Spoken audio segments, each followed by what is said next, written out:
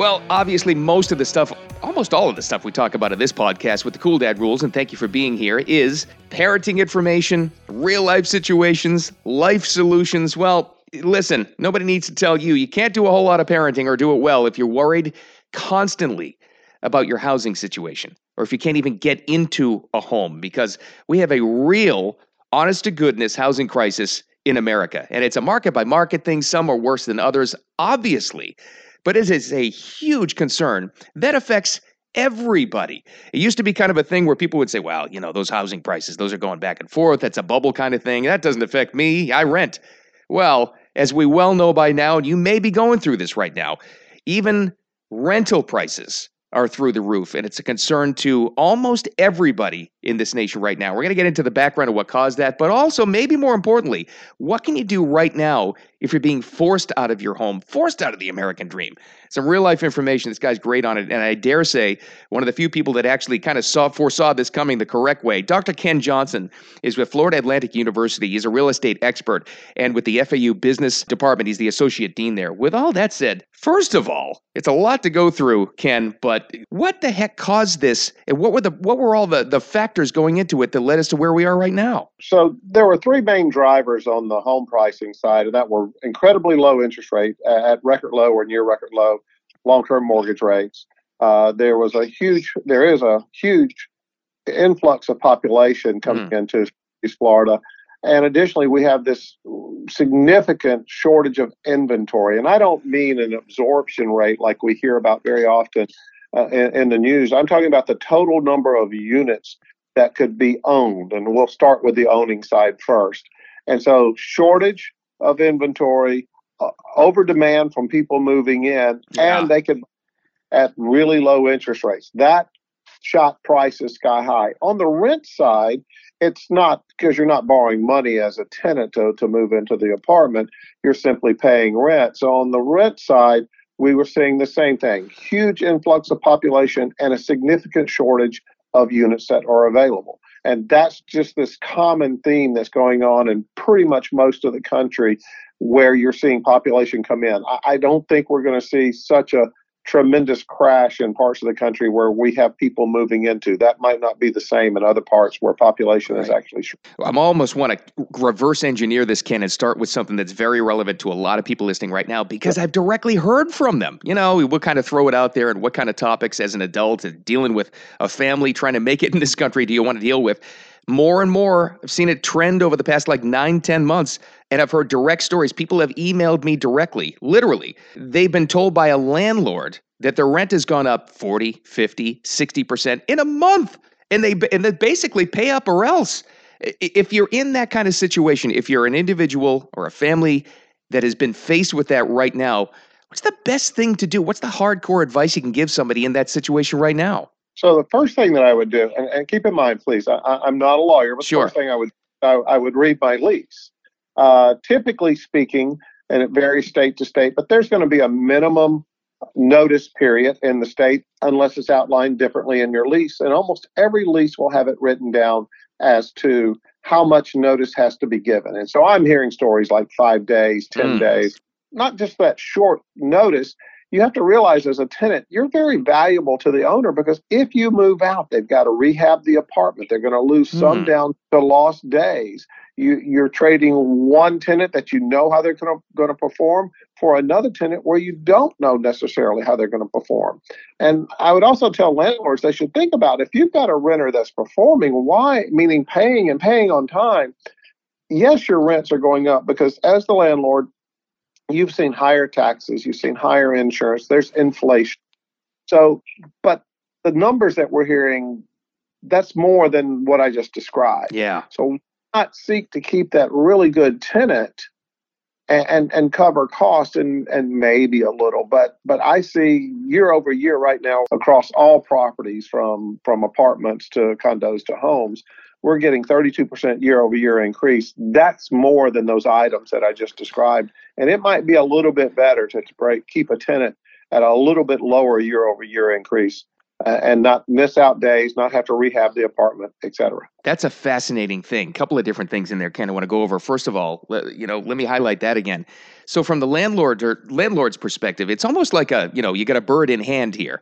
Yeah, maybe I couldn't charge my long-time renter as much, but exactly all the details you just said. I don't have to rehab the apartment. I don't have to bring in somebody new that I really don't know.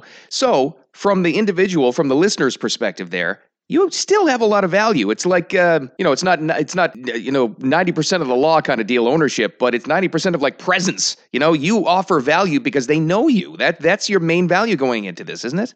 That's absolutely correct. People love to talk about rent control, but I don't think that's the solution. But at the same time, I want to tell developers and landlords that there's a humanistic side to this, and you got to consider long-term financial projections rather than short-term. It's affecting renters so directly right about now, but for housing prices as well, for people who are just locked out of getting a house. Traditionally, in normal situations, and I use that with finger quotes, you just kind of wait it out, you wait for the market to get better.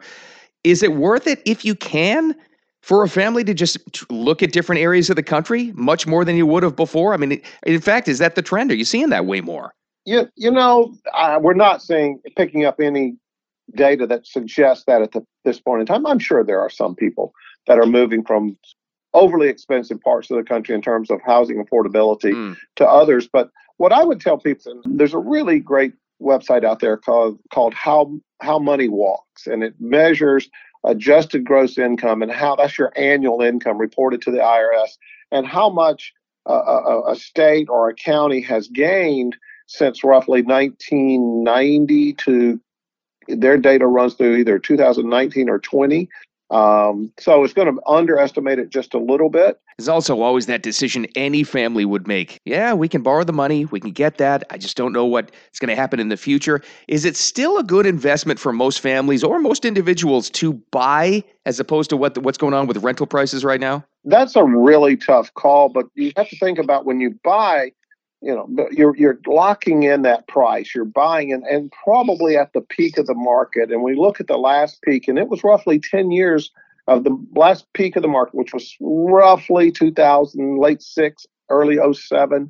We went almost 10 years before prices rose back to that level again. So there was roughly a decade before you started to see a return on your housing investment. However, rents then were not as high. Rents are very high now, incredibly high.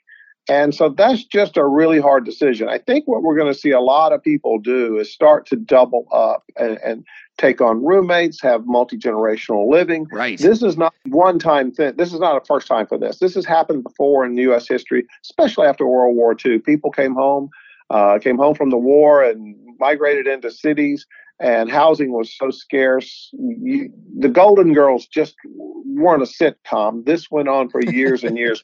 Had this housing scarcity before. Yeah, it's funny because you tend to think of the stories from our grandparents where I always remember hearing that. I mean, I always, as a little kid, always wondered, why were so many people living in a house at one time? And then you realize, well, they're talking about just coming out of the Great Depression, not talking about us going into that right now. But, we do seem to adjust it. We do seem to overcome things in this country and then ride out the trend until it becomes something else, don't we? We have done it time and time again. Well, how about this, though, too, in the long term, just to kind of set the stage here. This affects everybody. It just does, because I've seen this personally. I've seen it with, friends of mine. It affects the hourly worker this is in the short term, who can't afford to live in a particular area anywhere. Is there a danger of us losing hourly workers and, first responders, police, firefighters, people of those kinds of jobs? Is that a real infrastructure danger? So if we could just call these critical workers. Yeah. Absolutely. But if we make it such that it's too expensive for our critical workforce to live near where they work, this will hurt our overall potential growth. So we have to find a way to build more units and quickly. We can only build so fast, but every day that we delay is a delay that we don't get to a solution.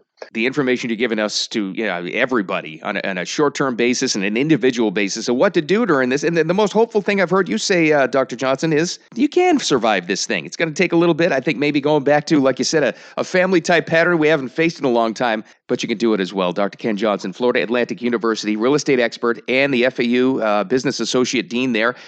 If people are looking for more information, where would you send someone listening right now for more information on getting priced out of this housing market, no matter where you live? Where do you go for information? Possibly, where can they find you? Sure. So right here at FAU, and it's sponsored by our FAU College of Business Executive Education programs, we have a number of indices right now that's available to the public. We don't track anybody. It's there. And then we have a rental index that shows you, what's the premium you're paying in your particular areas, what the average rents are, where rent should be as we statistically model them, month over month change, year over year change.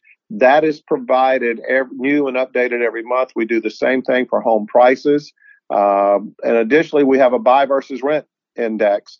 And you can find all of those if you'll just Google my name, and those three indices will pop up, or you can come to our executive education programs, and it should be on our website. And that name is Dr. Ken Johnson, Florida Atlantic University. Thank you so much for the information. It's such a complicated situation. For you to break it down into terms even I can understand and what to do in the meantime. Appreciate your time so much. Thanks again, Ken. Great job. Enjoyed it. Thank you. Housing situation is tough right now, but you're not powerless. And thank you for finding the Cool Dad Rules. My name is Bill Adams. Finding the podcast, sharing that along on all podcast platforms, also on all over the social media. Wherever you enter the Cool Dad Rules and me, you're going to find us. So with all that said, we will talk to you soon.